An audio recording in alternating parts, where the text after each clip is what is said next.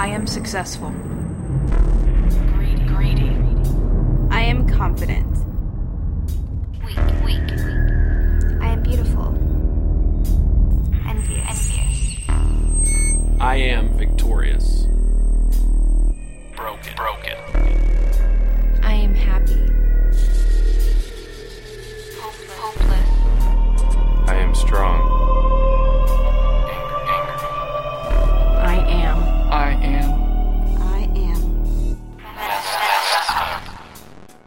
We can hide behind almost anything and pretend to be fine. But no matter who we are, No matter where we're at, When the mask is torn off, We're all messed up. We're freaking messed up.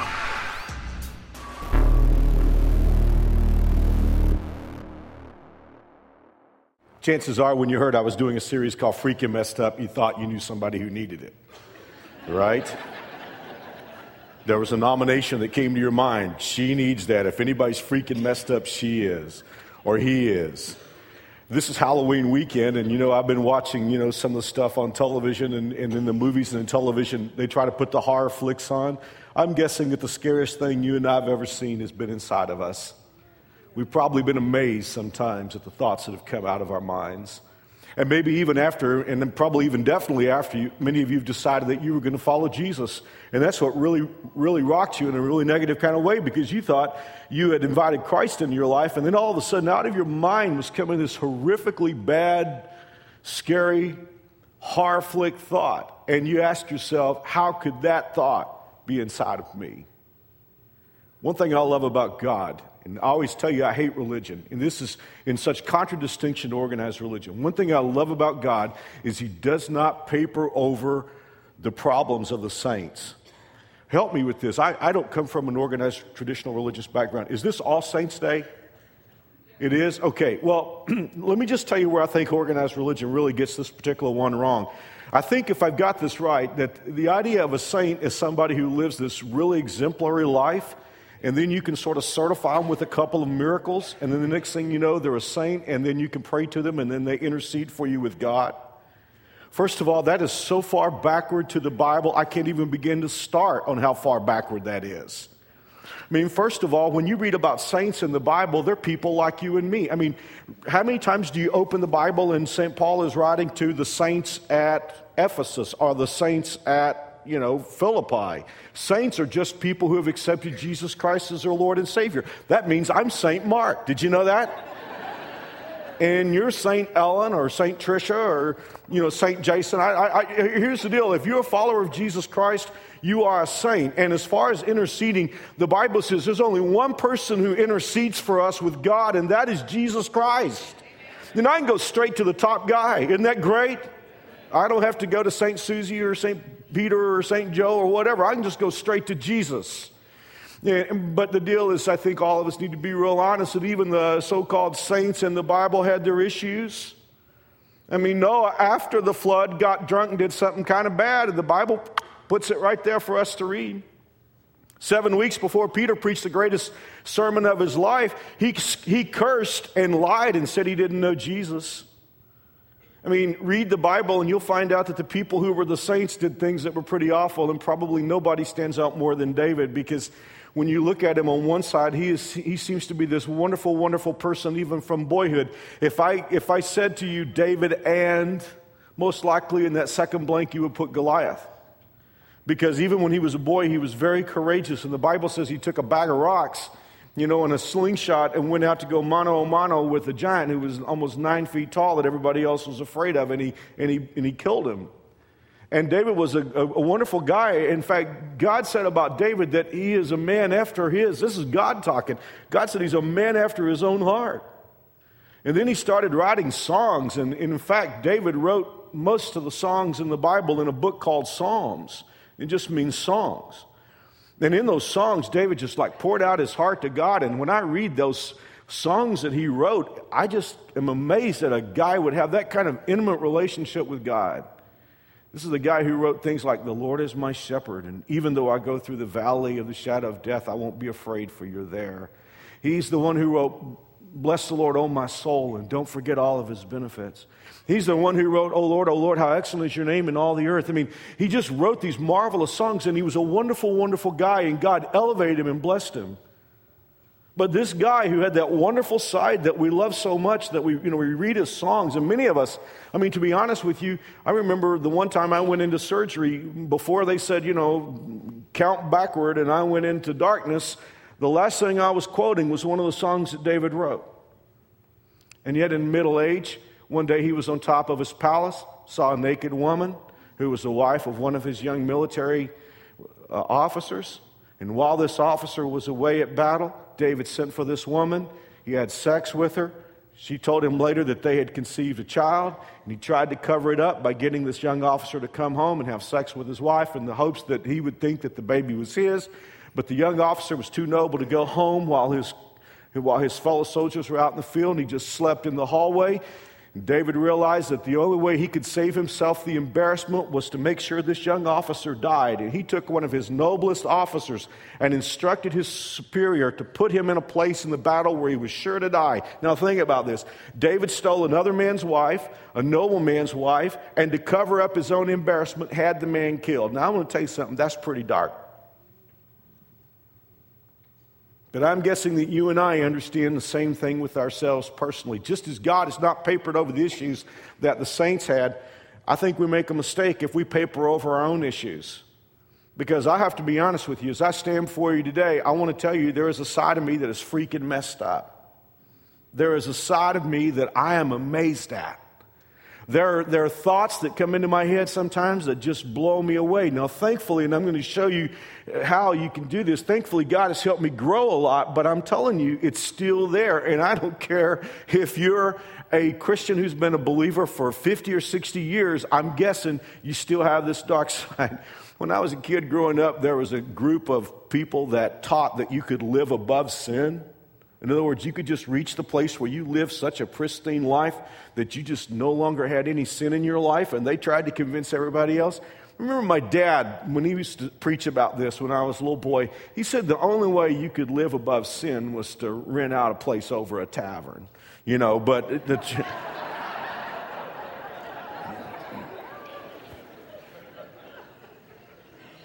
Now, for the next few moments, I'm going to probably deviate from my normal style because I usually just stand up here and talk to you and give you a few Bible verses. But today, what I'm going to do is I'm going to take you to the Bible, and I'm going to give you a lot of scripture verses today.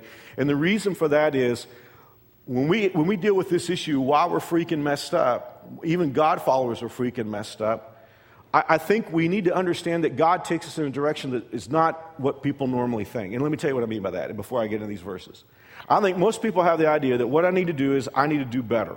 I am freaking messed up. There is stuff in me. There's anger issues and lust issues and pride issues and envy and jealousy stuff inside of me, and I don't like it. So what I'm going to try to do is I'm going to try to do better. I'm going to hang with a different group of people. And most of us have the idea that we started out life in neutrality and just bad circumstances and bad situations and hanging with the wrong people. That's what got us defiled and messed up. So if we can just get away from those people and start, thinking good thoughts, then we'll be all right. Well, I'd be honest with you if I said that would be the normal inclination for me. The Bible takes us in a direction of 180 degrees. And because it's so radical, I want you to read it with me. So these verses will be up on the IMAG screens, but I want to start off with this, and this is going to mess with some of us already. You were born freaking messed up. Could I just tell you that? I was born freaking messed up. I know that's backward because the idea is we're all born innocent. But the deal is we were born freaking messed up, and we got messed up hundreds, thousands of years before we were born. So I'm not telling you that you're a victim. I'm just telling you when it comes to being freaking messed up, you didn't have a vote. It happened before you got here. Let me explain to you. In Romans chapter 5, verse 12, listen to what the Bible says. When Adam sinned, sin entered the world. Adam's sin brought death, so death spread to everyone, for everyone sinned. Now, the death there, and think with me for a moment, because if you go back to the first part of the Bible, and we're looking now probably in Genesis 3, be the third chapter of the Bible. This is where Adam and Eve both sinned. God gave them one rule and they broke it. Sin, oftentimes, we think about sin as acts of sin. But sin is that which is not like God. By the way, when we use the word holy, every once in a while people use the word holy, and they have an idea that's like stained glass, or sometimes people think about somebody who's a holy roller. The word holy just means that which is like God. So you might want to think about that the next time you use that as a byword in connection with something else. Holy just means that which is like God. Unholy is that which is not like God. And so when Adam and Eve sinned, they committed an act of rebellion, which is not like God. And sin entered the world. Now remember, God had said to Adam, the day you eat of the fruit that he had forbidden, God said, you will die. Now some people read that and say, well, wait a minute. The Bible says Adam lived for a long time after that. See, our problem is when we think about death, we only think about one kind of death. We think about physical death. We go to someone's funeral and we say that person has died. But you are more than just your body. In fact, this is deeper than I want to go, but you are a trichotomy. You are a three-parted person if you've invited Jesus Christ into your life. You are body, you are soul, and your spirit. Body is the physical part of you that we see. But there is a part of you that nobody can see. For instance, your thought process. I can't see your thought process. I can see the effect of it in your body, but I can't see your thinking. That's your soul. But there is also a part of us that is spirit, which is our apparatus for communication with God. It is our ability to interact with God. Now, what happened when Adam sinned, he died spiritually. He was still alive physically. He was still alive soulishly in the sense that he could still think and process, but he died spiritually. He lost that capacity for interaction with God. And the Bible tells us that we're all born spiritually dead. We're born physically alive, we're born soulishly alive, but we just are born without that spiritual apparatus for communication with God. Maybe the best way of saying it is, we are born separated from God. Let me read another verse of Scripture to you in Isaiah chapter 64 that says it better. It says, we are all infected and impure with sin. Now let me just read that one more time because I have a word circled in my notes. We are all infected and impure with sin. When we display our righteous deeds, they are nothing but filthy rags. It was almost as if God sort of knew how we would react to that first line. Because God is saying, we're all freaking messed up. We're all infected. We're all messed up with sin. And somebody would say, well, wait a minute, please. Here, I am a good person. I do good things. I try to be nice to my neighbor. I don't cut people off in traffic. I pay my taxes. I try to tell the truth most of the time. I am a good person. And God is saying, well, wait a minute. Compared to God's goodness, our goodness, well, there's no way to say this, but God said our goodness is like a hygiene product. And I don't want to say what they are, but some of them have wings. God is just saying, in His sight, that's what our goodness is. Do you see how different that is from our way of thinking? We're thinking this, well, I'm pretty good. And most of the time we're thinking, I'm pretty good because I'm better than him or I'm better than her. But God is saying, compared to His perfect standard of righteousness, that even when we try to be good on our own, our goodness is as filthy rags. So I know what many of us have the idea about. I know this is what I would think if I didn't have the Bible. I would say, well, I just have to be careful that I don't get messed up by the people around me and by the things that are around me. That's the whole message of religion. In fact, in Jesus' day, there was a group of people that were the most religious people of His time. They were called the Pharisees. And the very word Pharisee means separate or separatists. And Pharisees were always trying to keep back from anything they thought might cause them sin. They wouldn't get close to a sinful person. If a Samaritan, we're going to talk about a Samaritan person next week. If a Samaritan would walk down the same side of the street as a Pharisee would cross the other side because they were afraid of being infected. And these people were always giving Jesus trouble. By the way, Jesus had a lot more trouble from the religious crowd than He had from people that were the out-and-out bad-to-the-bone sinners. He could always help them. The one group of people He couldn't help was the religious crowd because they were trying not to be infected. And here's what Jesus said to them. He said, it's what comes from inside that defiles you. For from within, out of a person's heart, come evil thoughts, sexual immorality, theft, murder, adultery, greed, wickedness, deceit, lustful desires, envy, slander, pride, foolishness. All these vile things come from within. They're what defile you. You know what Jesus is saying to me today? He's saying, Mark, your problem is not the defilement that you have out in the world. The problem is what's coming from the inside.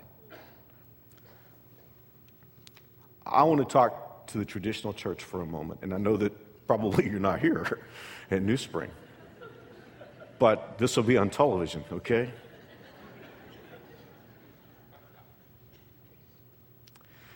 You know what's messed up the traditional church in America in the last 50 years and why so many people today want nothing to do with the church?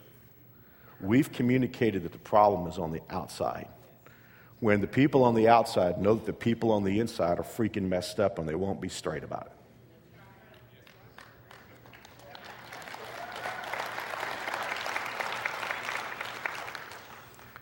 Now, I know this is 180 degrees from what most of us think, at least would think naturally. But Jesus is saying, Mark, your problems come from within.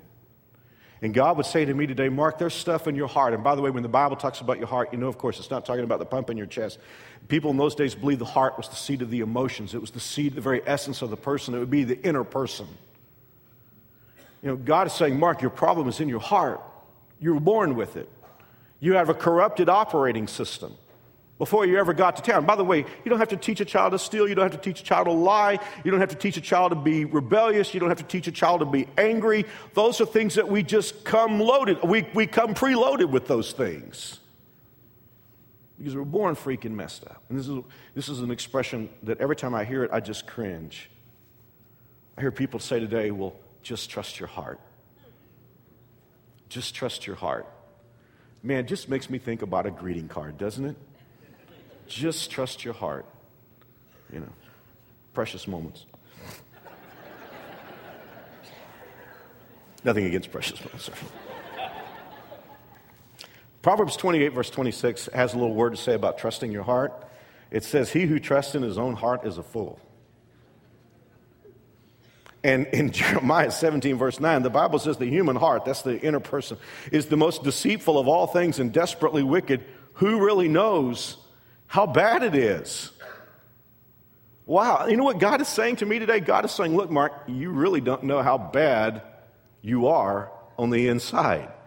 And you know, I think the reason why we don't know how bad we are on the inside is we've spent so much time trying to craft a mask so that we can just function in life. But really, when it gets down to it, isn't it like the song that Steve just sang a few moments ago? I mean, aren't there times when stuff comes from the inside of you and you say, I feel like a monster? I was talking to somebody the other day, and I just was in an edgy mood that morning, and just... And I walked away and I thought, where did that come from? It came from in here. I mean, God is saying, you really don't even know how bad it is. I mean, Jesus said there was all kinds of stuff that could come out of the heart. Thankfully, a lot of things Jesus talked about I've never gotten into, but I have to listen to him that it could be down inside there.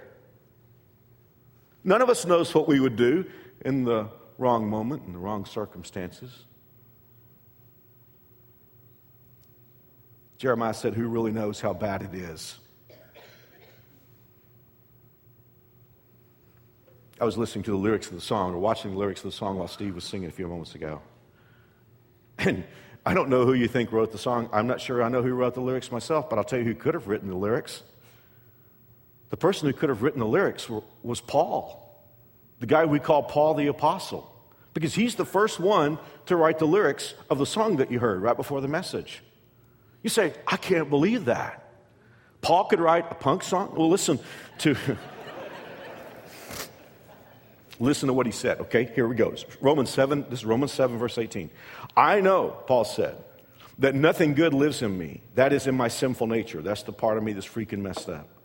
I want to do what is right, but I can't. Oh, wait a minute. If you have that, don't circle it necessarily in your Bible unless you want to, but look at what he said. I want to do what is right, but I can't. What's he talking about there? He's talking about two operating systems, two natures.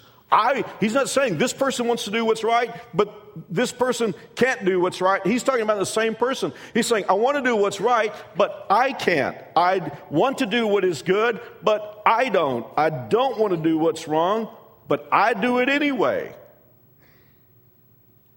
Man, we're talking about one of the greatest human beings who ever lived, and yet he is saying the same thing that I've said. I want to do what's right, but I can't. It's like I'm shackled.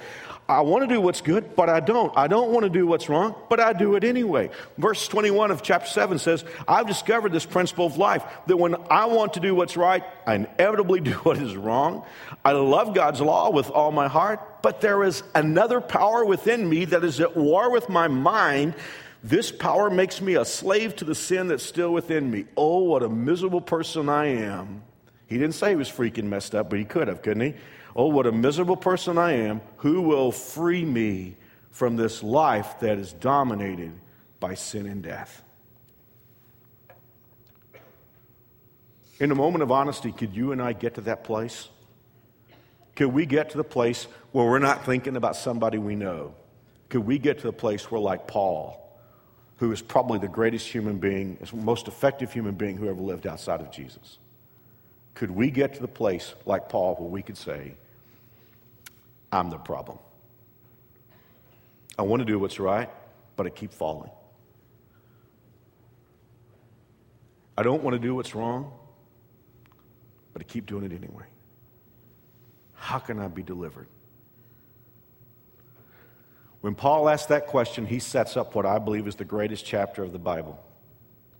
Ladies and gentlemen, if you told me, and I've been speaking since I was 16, I'm 53, if you said to me today, Mark, after all these years of speaking, for the rest of your life, you can only choose one chapter out of the Bible, and you can only preach from that chapter, it would take me about a millisecond to say Romans 8. Because I guarantee you, I could keep you busy for the rest of my life in Romans 8, and we would never get to the end of all of its wonder.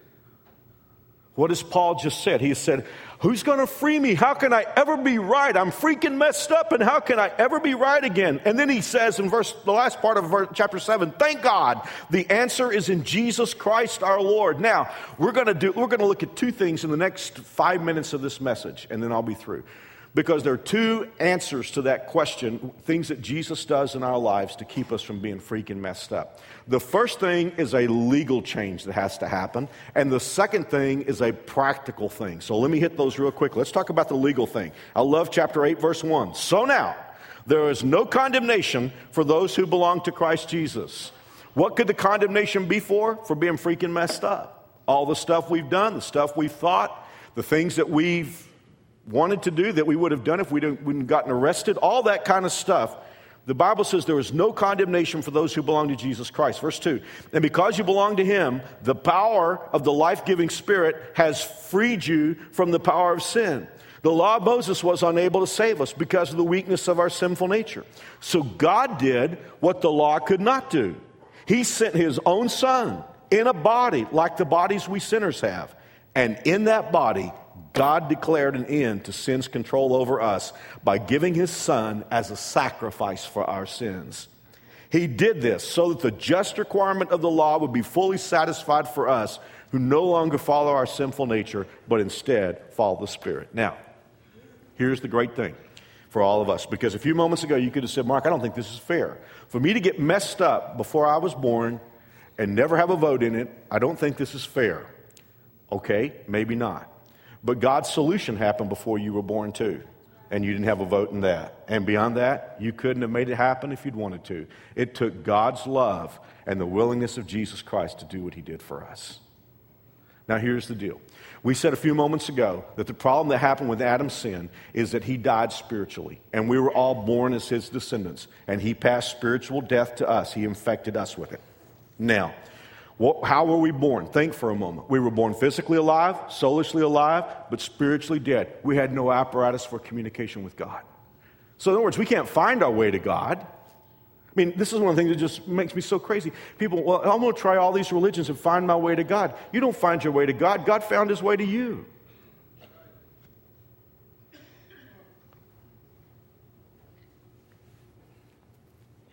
And so here's what the Bible says God did. Someone had to give His life for us. Somebody had to take our punishment for us. And God put His Son into the world in a body. Now notice, did you see that a moment ago, how that Paul emphasized that? Jesus came into our world, God as His Father. He was not born to Adam, so He wasn't infected. But Mary was His mother, so He was human. He was human and God at the same time. 33 years He lived His life and never once failed to sin. He was a champion where Adam was a failure. And then he lay on a cross, and guess what he did? He took our death for us. And at the moment that you and I invite Jesus Christ into our lives, we're going to have a trillion issues, but the great thing that happens at the moment that we invite Jesus Christ in our lives is legally God makes us come alive, and God writes our name in the census book of heaven and makes us God's child, and legally the matter is settled. We are adopted at that moment. I got just a few minutes. I got to tell you this story. I know I may have told you before. But you guys know I'm really old. And in the mid-late 70s, there was a craze that hit the United States that just was really crazy. It was called CB, or Citizens Band Radios. And for all of you who didn't live in that era, that they were prehistoric cell phones. And before the mid-70s, Citizens Band radios had been just for a few geeks and for truckers. You know, they were two-way radios, or people would talk to each other, but they were difficult to handle, difficult to manage. And in order for you to have one that was effective, you had to have an antenna, either on the roof of your car, the trunk deck lid. And then people were just crazy about it. People buy brand new cars, high-end cars, and they had to put this antenna and a CB radio inside their cars. And I wanted to be part of the craze, because after all, who wants to be left out? Because if you were driving around, you didn't have an antenna on your car, you were just nobody. I had a 1977 Cutlass, and I had the only place that one could be installed was under the dash, just right at the entry point of the car on the left side of the dash. And every time I get in the car, I bang my right knee on the thing. Had bruises all the time. Never once talked on the thing, but I had the antenna. Driving around town, I'm cool. Anyway, after banging my knee on that thing too many times and not using it, I said enough of that. The thing was on the slide anyway. I just pulled it out and stuck it in the trunk, but I left the antenna on. Morales and I were driving to Houston. I think I was on my way down to speak the first time at the church where I would be after I graduated from college. And I'm driving down I-45, and along comes an 18-wheel truck driver, real friendly guy, Texas, waved at me. I waved back at him. And after a few moments, he was just like staying right with me. He pulled out his microphone from his CB radio and pointed to it. He wanted to talk with me. And what could I do? Because I didn't have any apparatus for communication. I had the antenna on my deck. But I couldn't talk to the man. After a while, he thought I was the most stuck-up guy in the world. He just drove away angry at me, but I couldn't talk to him. Some of us are like that. We've got religion in our lives. We don't have God. We're missing that. We've never come alive spiritually.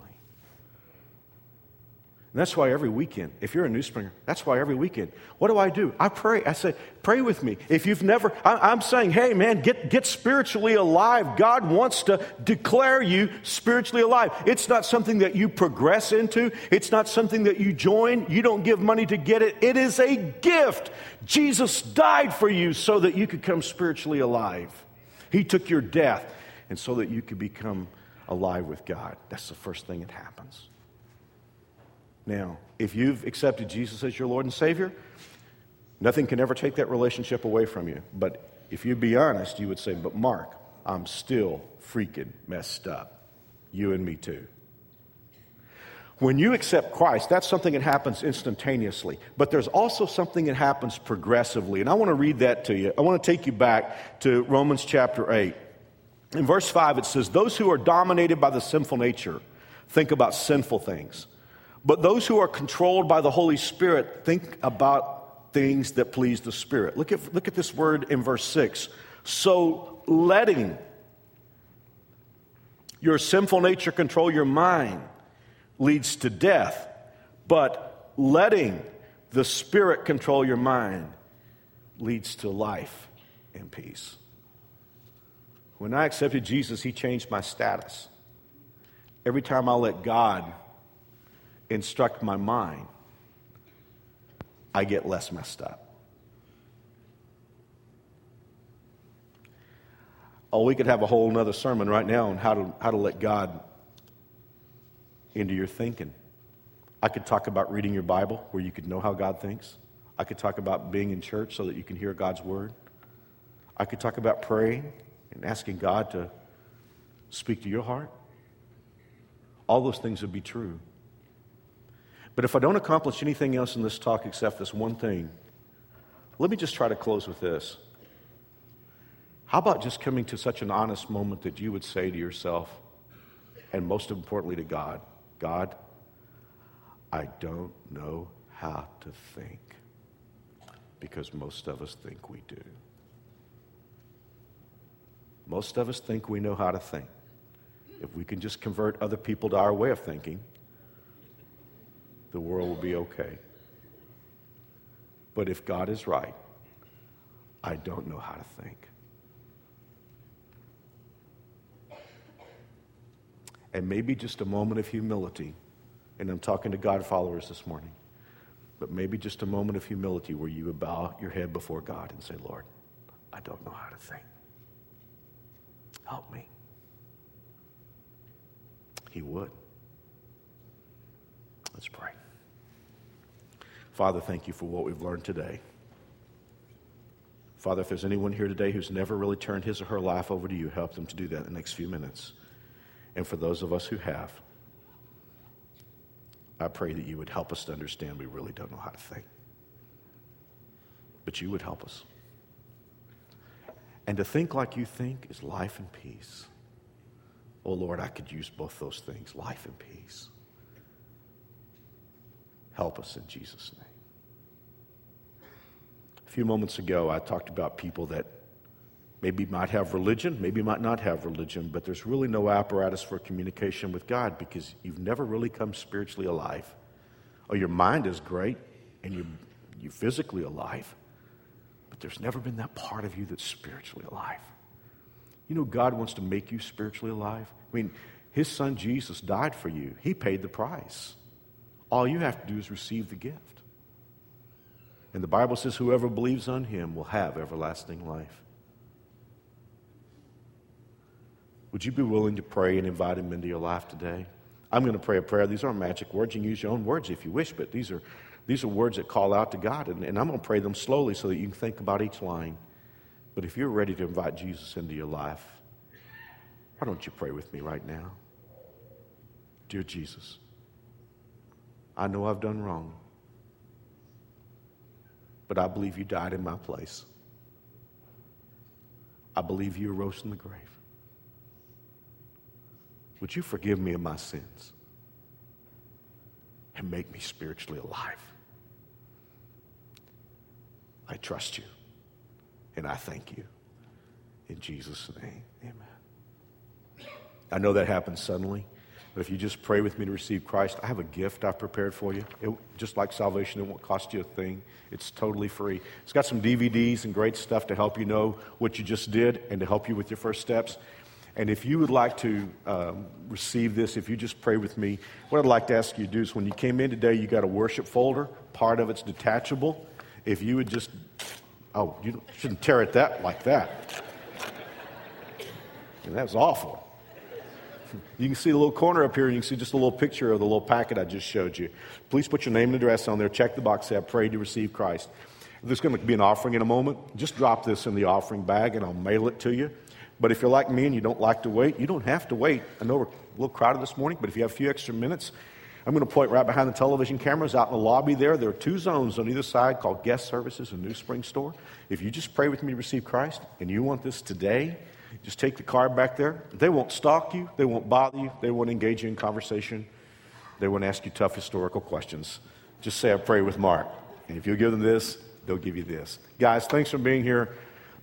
The message of the series is next week, and it's called God Loves People Who Are Freaking Messed Up. And I tell you, it's really, really something. So I want to encourage you to come back next week.